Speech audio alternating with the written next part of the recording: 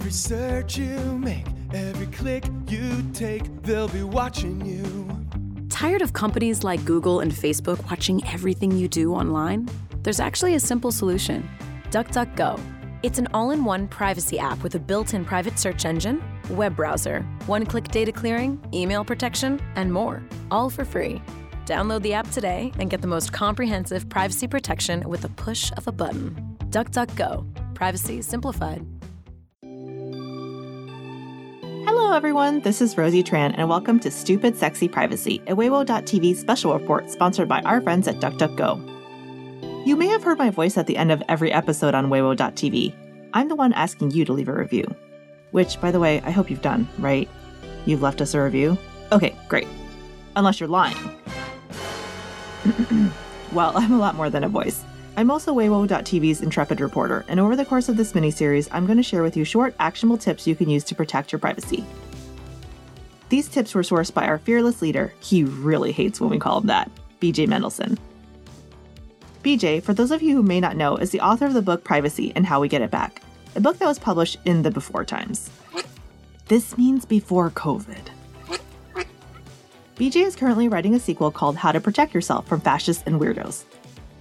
So everything we're going to hear in this mini-series is the most up-to-date information he's researched, bringing us into 2023 and beyond.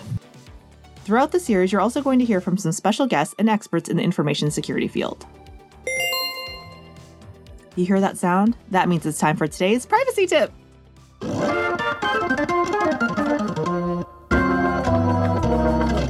There's no such thing as the cloud.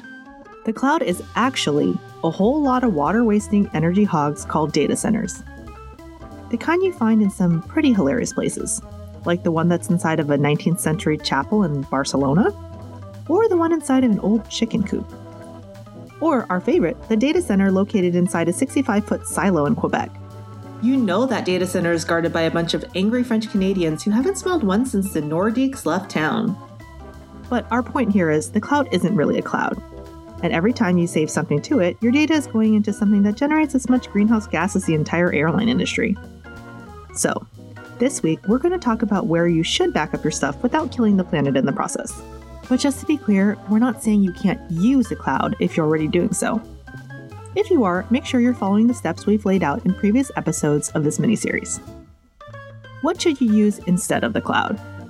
We recommend a free, open-source program called VeraCrypt, along with an external hard drive of your choice.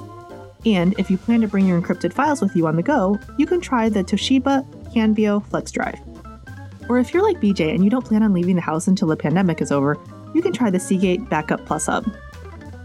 Just an FYI on that Seagate drive, it needs to be plugged into its own power source and should not be taken along on your next joyride, no matter how awesome that joyride may be.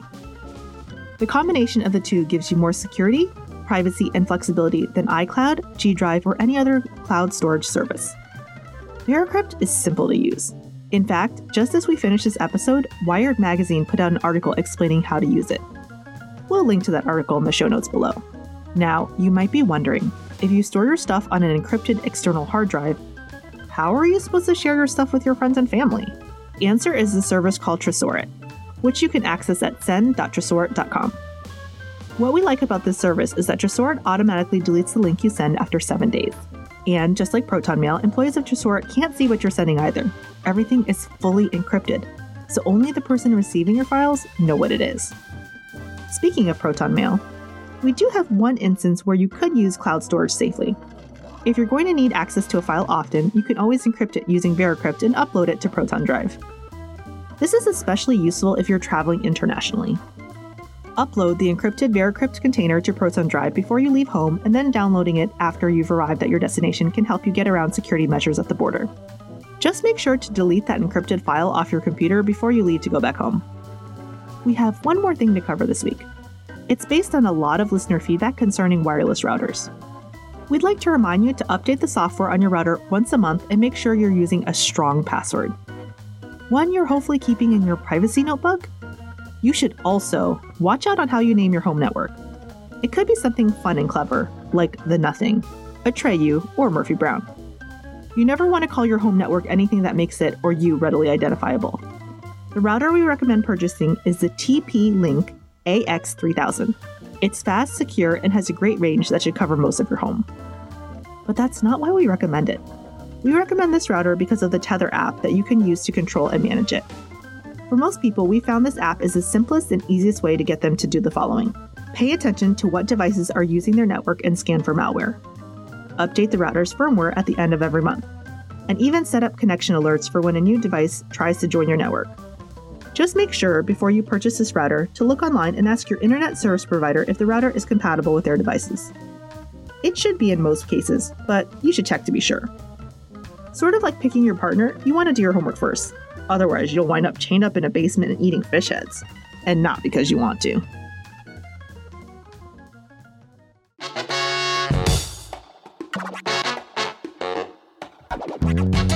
Are you still listening? We hope so because we have a special surprise. Back in 2017, BJ's first book on privacy came out. It was called Privacy and How We Get It Back. Broadway actor Roger Wayne did the narration for the audio edition of the book. Our editor, Andrew, was nice enough to go through the audiobook and pull out the sections that are still very much worth sharing with you today. So if you stick around and listen to this miniseries, after every privacy tip, you'll hear another excerpt from BJ's book, Privacy and How We Get It Back. Take it away, Roger! 11. And again, so what? If you want to be successful in life, there's no real trick to it. You just have to be able to see things from other people's perspectives. So, I'm going to touch on some possible counterpoints to the information in this book as we wrap up our time together. In a lot of ways, the debate involving privacy and the use and misuse of your data mirrors the debate involving climate change. Most people would agree, provided you say climate change and not global warming, that climate change is a major issue that needs to be addressed. But then they assume that A, there is nothing they can do about it, or B, climate change won't affect them in their lifetime. So they go about their business and just don't think about it. You can see that phenomenon played out in a short video Bill Nye did with National Geographic. It's the one where he's showing how Miami will be underwater thanks to rising sea levels due to climate change.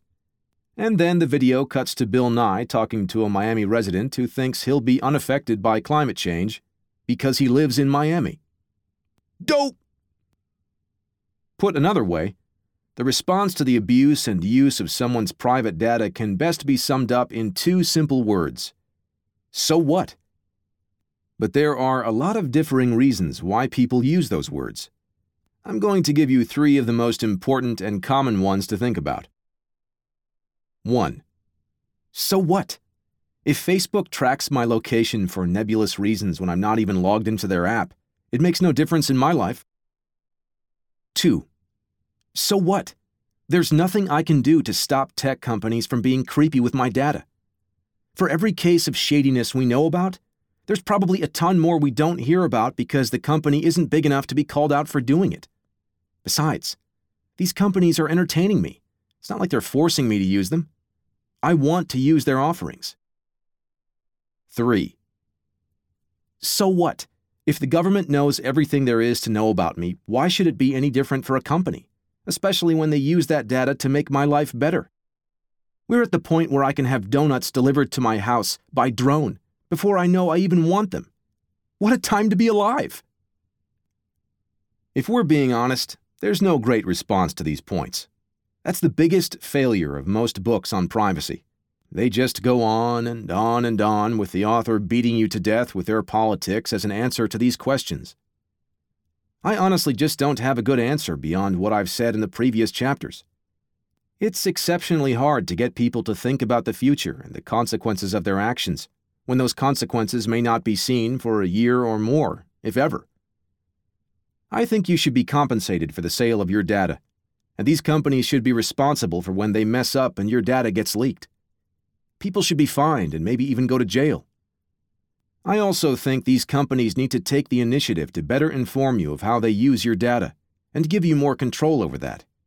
And if they don't, then a regulatory body or a state government needs to get involved to make them do so. Now, after the Equifax breach, all bets are off and everyone's data is out there.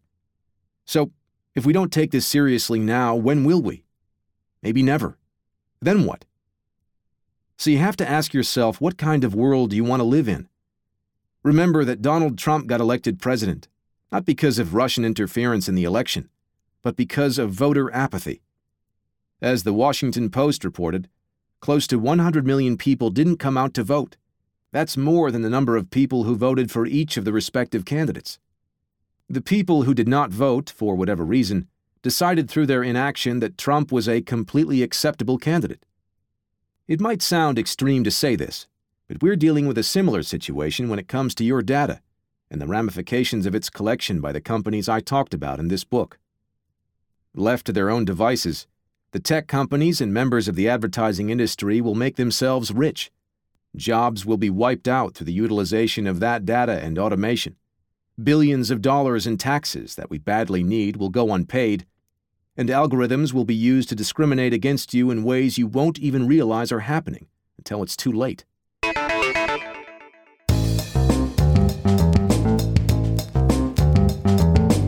I'm a Facebook hipster. I then deleted my Facebook account and then re-upped it in 2005 and have not been able to get off the stupid thing since.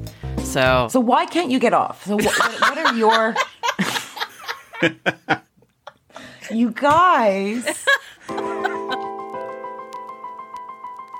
The award-winning Smashing Security podcast, hosted by Graham Cluley and Carol Theriault each week. It takes an irreverent look at cybersecurity and online privacy, helping you find out what's happening with your data. Find it in Apple Podcasts, Google Podcasts, Spotify, and all good podcast apps, or at smashingsecurity.com.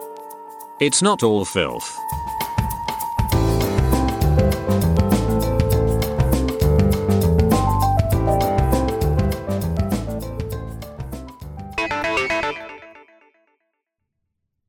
Either you think the collection and abuse of your private data is a problem, or you don't.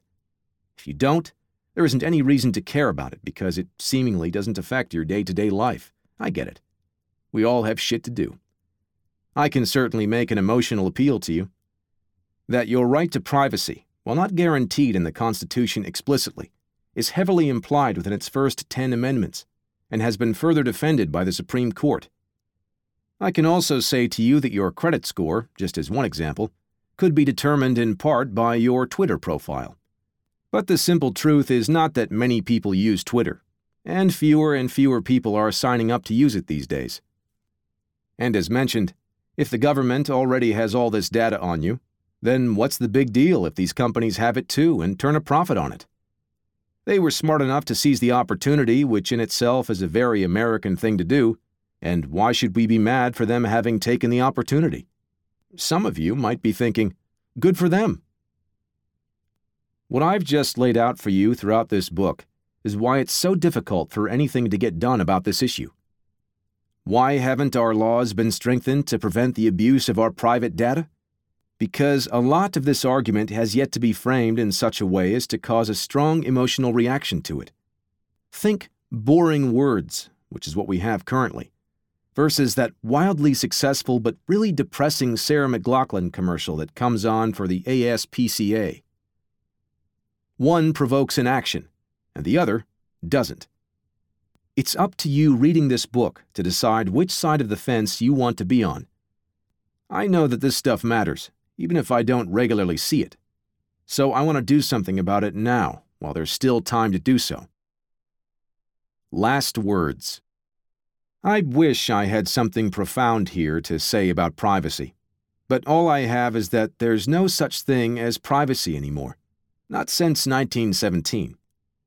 So, we're at that stage where we need to decide what to do, and at the moment, we're letting greedy tech companies and advertising companies move the discussion forward. I don't profess to speak for the advertising industry. I've been around it long enough to echo what many of us like to say in the dark corners of the office when the clients aren't around. If the client thinks Facebook advertising is wonderful, then the agency is going to agree with the client and spend millions of dollars on Facebook advertising. Is that okay? Absolutely not. But it's incredibly challenging to change someone's mind once they've dug into their position. And it's especially challenging to run around and tell people that Facebook and Google's advertisements are often expensive forms of bullshit that aren't worth the time and attention we give them. As living advertising legend Bob Hoffman told me, in marketing today, it is better to be wrong within the normal range than right outside the normal range. Being critical of the value of advertising on Facebook and Google is outside the normal range. So, if you read through this book and you're like, why does the advertising industry put so much money into the products of creepy companies and questionable data? It's not because they're evil. It's because someone told them it was a good idea, and that someone was probably writing their checks. That's the true evil of America. Our economy sucks, and we'll do whatever it takes to get paid, up to and including working for dumb companies and telling them what a great idea tracking their customers to the bathroom in their own home is. This is good news in some sense, because it means no one is actually looking to screw you when it comes to the collection of your personal data and the invasion of your privacy, except for the criminals. But this is also bad news in that, when push comes to shove, the economic incentives are not at all in your favor to make a change. The ad industry and tech companies are going to lobby real hard to make sure a privacy bill of rights on the federal level never comes into existence. They successfully stopped the Obama administration at virtually every turn on that front. And the Obama administration, to their own detriment, also had more than a few opportunities to crack down on Google and Facebook through the FTC and the Department of Justice, and opted not to do so. So, they're not exactly blameless here either. That's not a great way to end a book, though. And so I have some good news to share with you. Apple, for all its faults, made a change to the Safari browser in iOS 11. This change will severely limit the amount of data an advertiser can extract from you after 30 days, using first-party cookies. The advertising industry, naturally, flipped out. Google's Chrome browser will also be cracking down on advertising online, but not the tracking aspects of it. Just the shitty aspects, like when you go to a site to read a dumb listicle and an auto-playing ad kicks on, followed by an advertisement that takes over the entire home screen promoting something like lottery tickets. The tools to protect yourself and your data are also getting better. Virtual private networks, VPNs, are less and less expensive and tedious to install on your personal computers and mobile devices. You can use the Signal app, endorsed by Edward Snowden no less, to send secure messages to other Signal users, and breathe easily knowing that the people behind Signal don't store any of the data being sent over the app. So, it's not like the latest version of iOS, or the current versions of Android where the keyboard and operating system are keeping track of what you're sending, and then sharing it with the NSA and pretty much everyone else they feel like, in order to make suggestions on what you should type next. Signal is the complete opposite of that, and it's convenient and easy to use. For those of you using Android on your phone or a laptop in general, you can also use the Tor browser and related software, which can be found online at torproject.org, to more securely browse and utilize the internet on your devices. And of course, you can always do little things like clear out your cookies and history after each browsing session too. I have Firefox set up to do that every time I close it out so I don't have to keep reminding myself to make that happen. So, good news.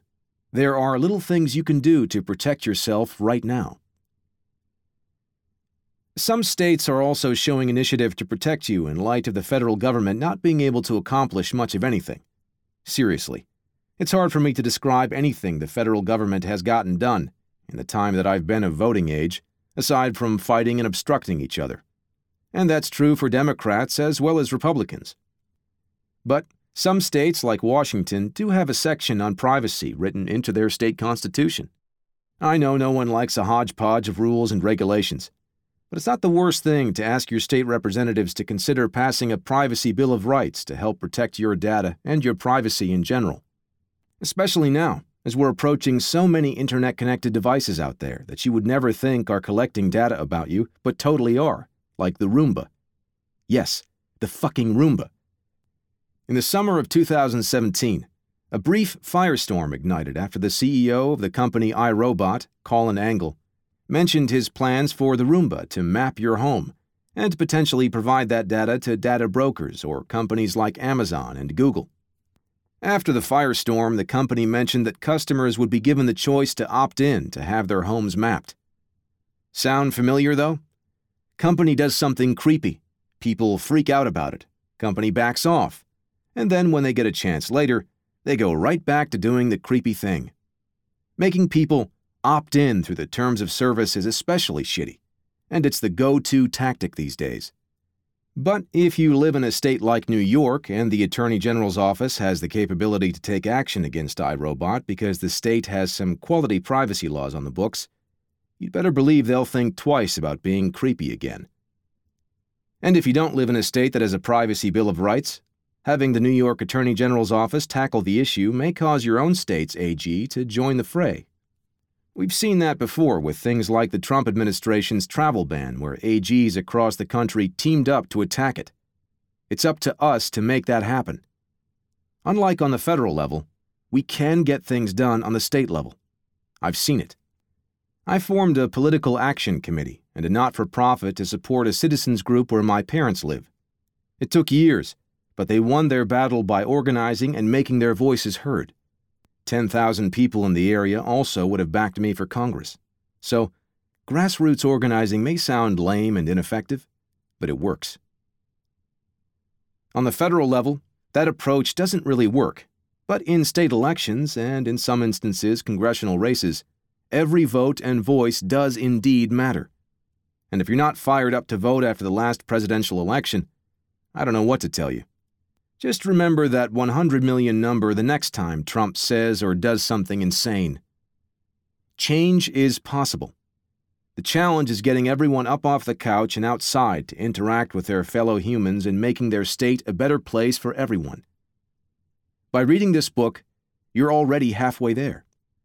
Now the other half is the fun part of organizing your friends and neighbors and calling on your state politicians to take action. I've said this before in interviews on this subject, but even if the state fails in its quest to get the tech companies and data brokers to change, the very threat of change may be enough to get the data industries to regulate themselves, in much the same way as the video game industry did in the 90s, and Microsoft did after the Department of Justice went after them in the early aughts. By the way, something I didn't spend much time on in this book is the state government and federal government themselves collecting far more data than they need to in order to process services for you online too. Although there are laws like FERPA and HIPAA on the books that protect your privacy in very specific instances, like if you're a college student or a patient accessing medical care, there's no blanket privacy protection law out there to protect you. There's something a privacy bill of rights can do if one was to be created where you live. Many people worry about identity theft, and one way to reduce but not eliminate the possibility of that is by restricting how much information is collected about you in the first place. I talked a lot about private companies and businesses doing that to you, but the same is also true for your government. Limiting the amount of oversharing that goes on doesn't hurt anyone and protects you in the process. So it's really hard to be against that unless someone wants to be a dick about it. If you're wondering whether or not I have a specific Bill of Rights in mind or things I'd like to see in it, the answer is no, I don't. Not beyond what's suggested here in this book. But I can tell you two things I want that I hope I can sell you on, since I've been hitting on them throughout our time together. The first is that I personally don't care if some company I've never heard of has over 10,000 data points about me ranging from my porn fetish to the fact that I drive an old Subaru Forester. But I sure as shit would like to make some profit from that exchange. Wouldn't you? I have no problem selling my data, but it's my data to sell. My data, my choice. Why don't I have any option at all here to cash in on this? If I go to Facebook or to some website that belongs to a giant ad network like Oath, then Oath gets to collect my data and use it to tell brands and agencies that they have the secret sauce needed to advertise to me. Oath makes a ton of cash, and I get nothing. There's something about that which just eats away at my soul. If it was up to me, advertisers should pay me for my data in exchange for the right to advertise to me. As for Facebook, which would be harmed in that arrangement since the advertisers no longer need them, I would happily pay for an advertisement-free Facebook experience. as long as the data they collected at that point was only to provide me with a better service, and they did nothing more with it. Same with Twitter. They blew more than a few chances to have people pay for an upgraded experience, but they just can't seem to get their act together. Instead, we don't get these options. We get bad user experiences across the internet and web. As one Reddit user on the subreddit /r/advertising described our collective user experience in answering the question of why advertisers are hated. Check out my blog for the 6 things you didn't know about advertisers. The 4th one will really get your jimmies rustled. Want more from me in your inbox? Like and subscribe. Don't forget to click the bell. Without your support, we will go out of business. Please share your email address to receive special offers right to your inbox each day. Oh, we noticed you're using an ad blocker. Disable it to view all our great content. Hey, we're going to use your CPU cycles to mine bitcoins since you block all our ads. Hey, we see you're trying to leave. Don't forget to sign up for our hourly updates on more BS you don't care about. Please, please be our friend. Our website is dying. Oh, we see you're on mobile. Here's an ad banner, a modal with a newsletter sign-up form, a banner to acknowledge we use cookies, because who doesn't, and wait for it. One more second. There it is, an auto-playing review video we just made about popsicle sticks. Hey, we noticed you just purchased a washing machine. Looks like you're interested in washing machines. Here's a banner ad about washing machines in case you have buyer's remorse and return the one you just purchased or something. Hey, we geo-tracked you as visiting your grandma during Thanksgiving. This must mean you're interested in our local unicycle shop. Click here for our current promotions and to sign up for our weekly newsletter packed full of tips and tricks. Did you know? We have a YouTube channel featuring a long intro with dance music made in PowerPoint about our unicycles. Washing machines. What I get, and what we all get, is bullshit. No value. And I think that has to change. If we give something, we should get something. If I pay for an advertisement-free and non-creepy experience, that's what I should get. If you're going to gobble up my data and provide it to third parties for a cool $1 billion, I should get a cut of that. If you're going to wipe out jobs in the name of being efficient, you should be paying the billions of dollars in taxes that you owe so those unemployed people can be trained for new jobs. Right now, we're living in a world where only one side benefits. And aren't you just getting a little tired of that sort of arrangement? Put another way, never forget that a lot of these companies are just repositories for your stuff. Without your stuff, there would be no business or profit for them to speak of. Facebook is nothing without you. Given the current state of the global economy, the rising tide of automation, and all these other nightmare scenarios that seem to be increasingly playing out on a daily basis, the least I think we can do is give us all some cold hard cash in exchange for our data. You know how everyone seems to be talking about a universal basic income, but they don't know where the money will come from to fund it? Well, shit. Here's your solution. Let the ad and tech companies pay people an annual license fee in exchange for their data. There are a lot of ways for us to slice this pizza and change the way things are. We just have to stop talking about it and start doing it. The second and final thing I want to sell you on is something we touched on earlier in the book. This terms of service thing. I'm no lawyer, but many lawyers would describe a terms of service agreement as a contract by adhesion. Essentially, it's an agreement between two parties where one party has no real choice in the matter. You either agree or you don't get to use and enjoy the thing with that terms of service contract. That's essentially the situation we have with the terms of service on all your devices and platforms, at least outside of the European Union. And that's not cool. You know what that gets called in the education field these days? Bullying. What we should fight for, if we're going to fight for anything, is making the collection and use of our data more explicit and clear. Who is getting your data? What are they going to do with it? How long will they have access to your data? These 3 questions should not take nearly 6,000 words in legalese to answer. Watch. I'll prove it to you.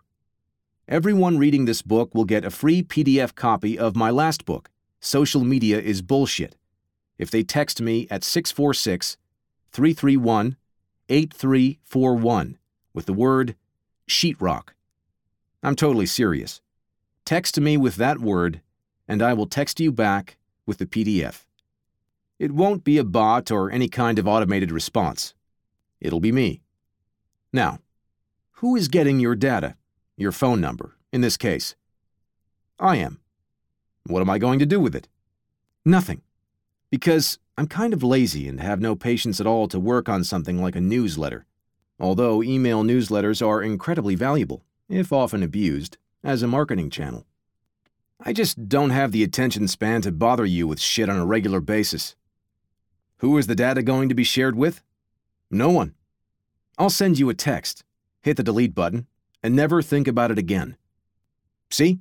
Nice, simple, and clear. Answering the questions of who gets your data, what they're going to use it for, and how long they'll have it. And I even rambled in there. So, regardless of what form this more explicit opt-in looks like, you and I both know that there are far better ways to exchange information with each other than the busted terms of service model that has dominated the web virtually since its beginnings. You should not be expected to have a college degree to understand what some company is doing with all the information it's collecting on you. Aside from compensating you, the least they can do is give you more control over what's being collected and how, in clear and specific terms. And if they don't want to do it, it's time for the state government or an independent organization to step in and fight the good fight on your behalf. All right. This book wasn't supposed to be more than 30,000 words, and I'm well over my limit. If you like this book, send me an email at bj@bjmendelson.com and let me know. Or text me at 646-331-8341. Maybe we'll do a revised and expanded edition if you really like it. Maybe we'll never speak of it again. As long as you learn something and now better understand what's going on with your data and privacy as it relates to the internet, then I'd like to think I've accomplished the job I was asked to do. Let's just hope I don't almost die again between books. And I'll see you with the next one. Parting thought. Privacy may actually be an anomaly. Vint Cerf.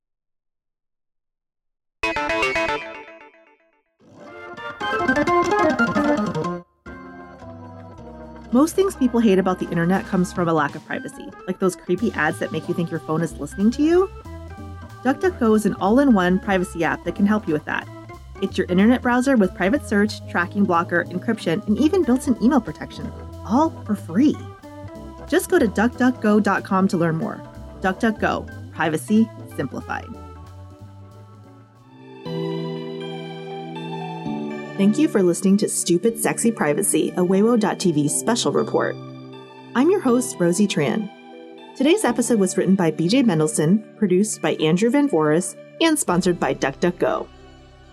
Due to the overwhelming demand for privacy audits, we want to make a quick announcement before we go. Doing one-on-one privacy audits is super time-consuming.